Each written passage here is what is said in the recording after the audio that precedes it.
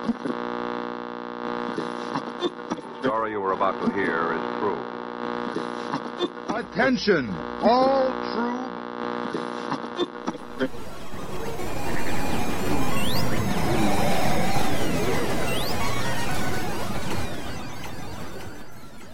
She's alive!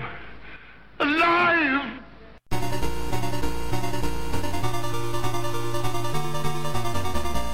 Welcome to the Retro. You'll hear people make jokes about the dangers of Dungeons and Dragons. And even now, you'll hear people who have parents who are afraid that the game will lead to some sort of demonic worshipping or self-damage. I think those concerns are minor nowadays. But in the late 70s and early 80s, and maybe throughout most of the 80s, this was a real concern of parents, and in my case, grandparents. And while the books themselves can be frightening to other people who might not understand them with their images of violence and demons and devils and monsters, there was a time when the media was really involved in spreading fear about Dungeons and Dragons and role-playing games. And one of the most problematic bits of coverage for this game was through Rona Jaffe's book Mazes and Monsters, which would be turned into a movie that we're going to talk about today. My grandmother watched a lot of television, and she would see Rona Jaffe interviewed on TV talking about mazes and monsters and the dangers that lurk within Dungeons and Dragons and role-playing games. And she was concerned. She knew I was an okay kid, but here I was with these insidious books that she had bought for me in some cases. And now she was afraid what she had turned me on to. And I remember her coming to me to ask me about the game, and I guess it seemed pretty benign the way I was describing it, but then she had a long talk with my mother, and I was not pulled into this conversation, but I did get to overhear it, and I think my mother said something to the effect of, "Do you think he's stupid?"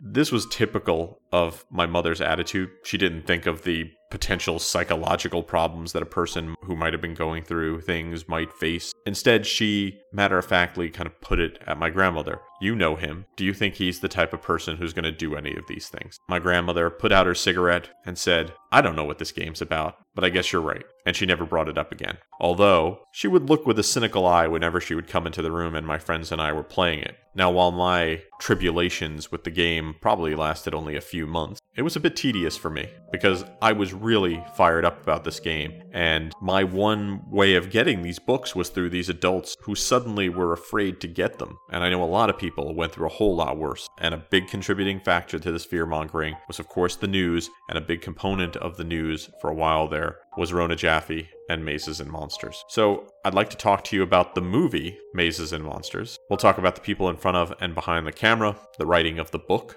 the incident that inspired the book. We'll talk about the production, and we'll throw in a few surprises here and there. We have an info-packed episode ahead of us, so without further ado, let's start the show.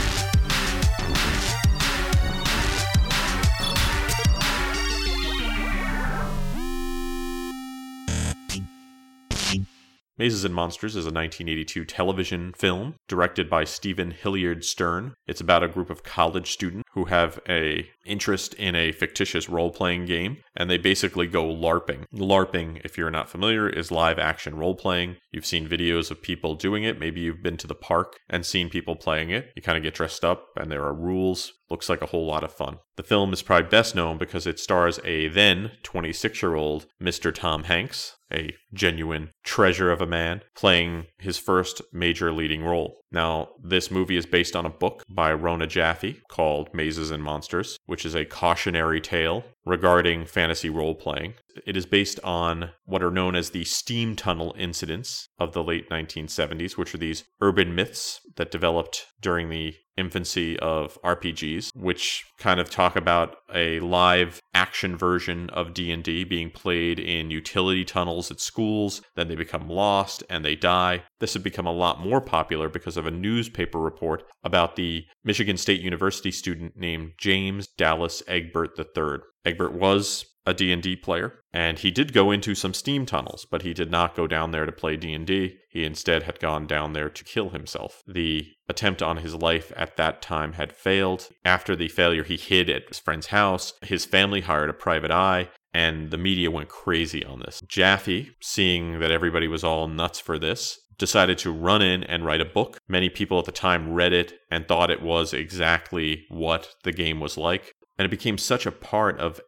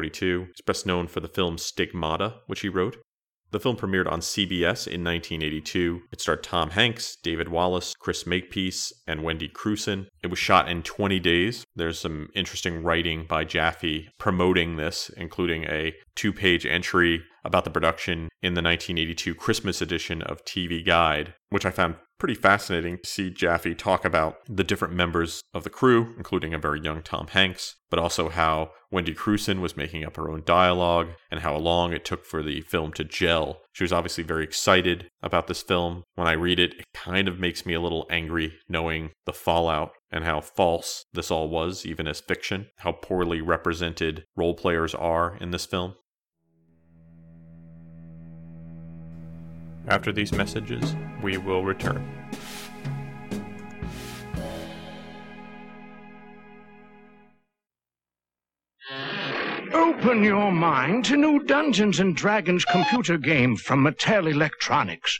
It will lead your imagination down a dungeon labyrinth wherein lies the dragon's treasure. Steal his treasure, but make no false moves. For in Dungeons & Dragons, a dead end is a dead end. New Dungeons & Dragons from Mattel Electronics. Your dungeon master has placed you in a dreadfully precarious position. You're playing the most phenomenal game ever created. Your skin grows cold from your first glimpse of the enormous beast. It's a product of your imagination. Survival depends on a quick, decisive move. Your choices are limited. Stand and fight, or run. Use your lightning bolt. Victory is yours. Win the treasure. TSR Hobbies, Dungeons & Dragons games. Products of your imagination. And now, back to the show.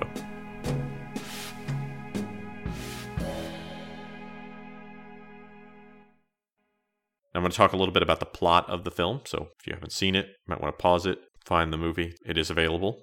The film stars Tom Hanks as Robbie Wheeling, and he and his friends JJ, played by Chris Makepeace, Daniel, played by David Wallace, and Kate, played by Wendy Crewson, are kind of rejects.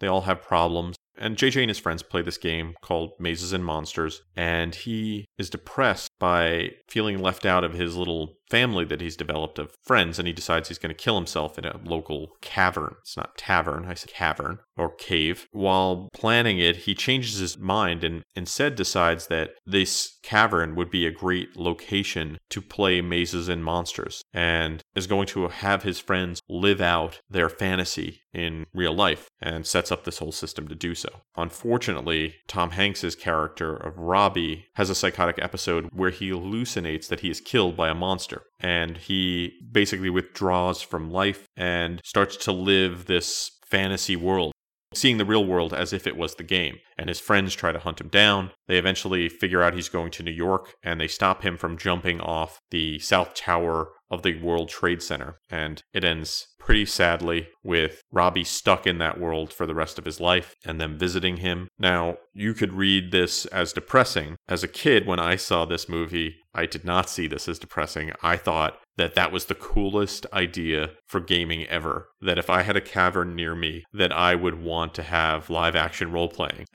So whatever message this film was supposed to have, which affected a lot of adults, it had the complete opposite effect on me. All I kept thinking was, wow, you could really get into the game if you had your own caverns and the right technology. This is the future. Plus, he's living a fantasy world. That seemed a lot more fun than the real world, so didn't even occur to me. Mission not accomplished. The film had a great cast. First of all, you had Tom Hanks. Thomas Jeffrey Hanks was born in 1956, starred in movies like Splash, Big, Philadelphia, Forrest Gump, Apollo 13, multiple Academy Awards, massive box office draw until recently. Still pretty amazing in everything he does.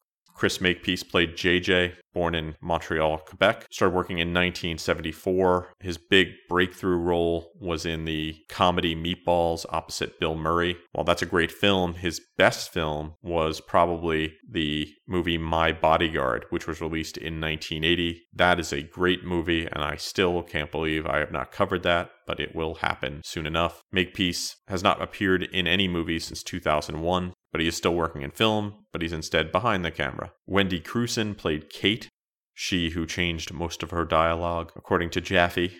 Crewson appeared in many TV shows in the 1980s and a lot of feature films. It wasn't until 1991, though, that she had a breakthrough role in the film The Doctor and would appear in many films, including all three Santa Claus movies, Air Force One, The Bicentennial Man, and The Sixth Day. David Wallace played Daniel. Pretty cool character in the movie. He wanted to be a video game designer. Didn't we all, Daniel? David Wallace's first television appearance was in 1980, was the movie The Babysitter with Stephanie Zimbalist and William Shatner. He also worked on Days of Our Lives and General Hospital. He would appear on a lot of great television shows, including The Facts of Life and Different Strokes. His last credited television role was in 2005 as a minister on The Young and the Restless. Pretty good actor. Music from Mazes and Monsters was performed by Hugh Haygood Hardy, born in Indiana. He's best known for his performance with Herbie Mann on the 1961 recording Herbie Mann at the Village Gate, where a bunch of wonderful jazz standards were performed. In 1992, he was made a member of the Order of Canada, an honor I will probably never get, despite all my great work. Unfortunately, Hardy passed away in 1997 at the age of 59. After these messages, we will return.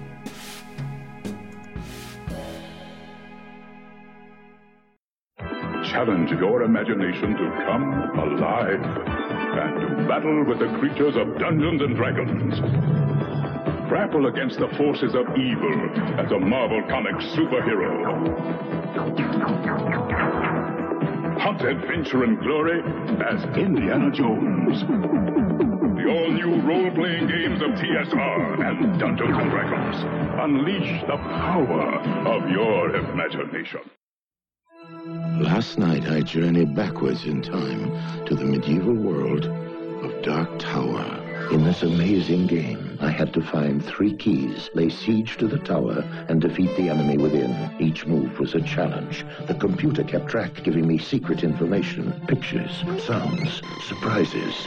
Then, ahead of my opponent, I made my move. The battle was joined, and I was victorious. Dark Tower. And now, back to the show.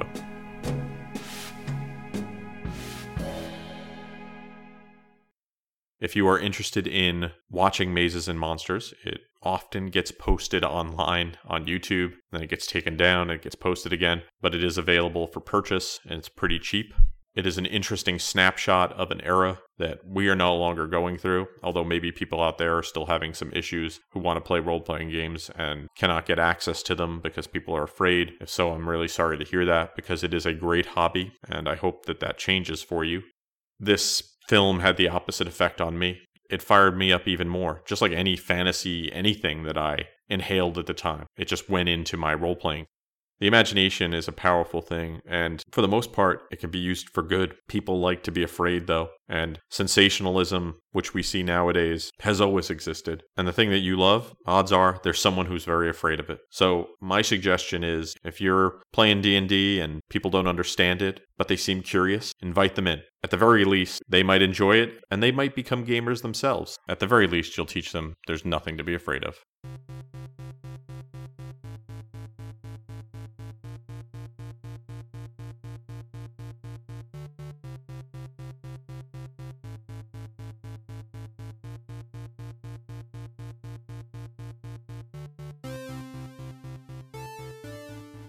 Thanks for listening to the show. For more retro fun, you can drop by the website at www.retroist.com. You can follow me on Facebook and Twitter. I'm at facebook.com/retroist.com and twitter.com/retroist. The music you hear on the show is by Peachy. If you have musical needs, you can email Peachy at retroist.com. You heard a wonderful little bit of audio from Lou Zocchi, who is the founder of Game Science, maker of some of the best role-playing dice, pretty much the only dice I will use. That bit of audio was acquired for me by my friend Greg, who encountered Lou at a convention and managed to get him to record something. And I wanted to thank Greg for that. You can find Greg over at Retro Art Blog, where he does a lot of cool stuff. He's a great collector and a good guy.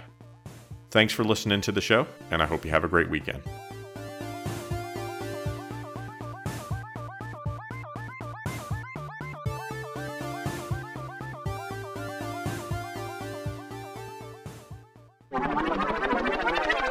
In fact, I've used the name of Tom Hanks' character as an NPC very often. If you encounter the priest Pardieu, he will often help you. That rhymes. This has been a Retroist production. Goodbye.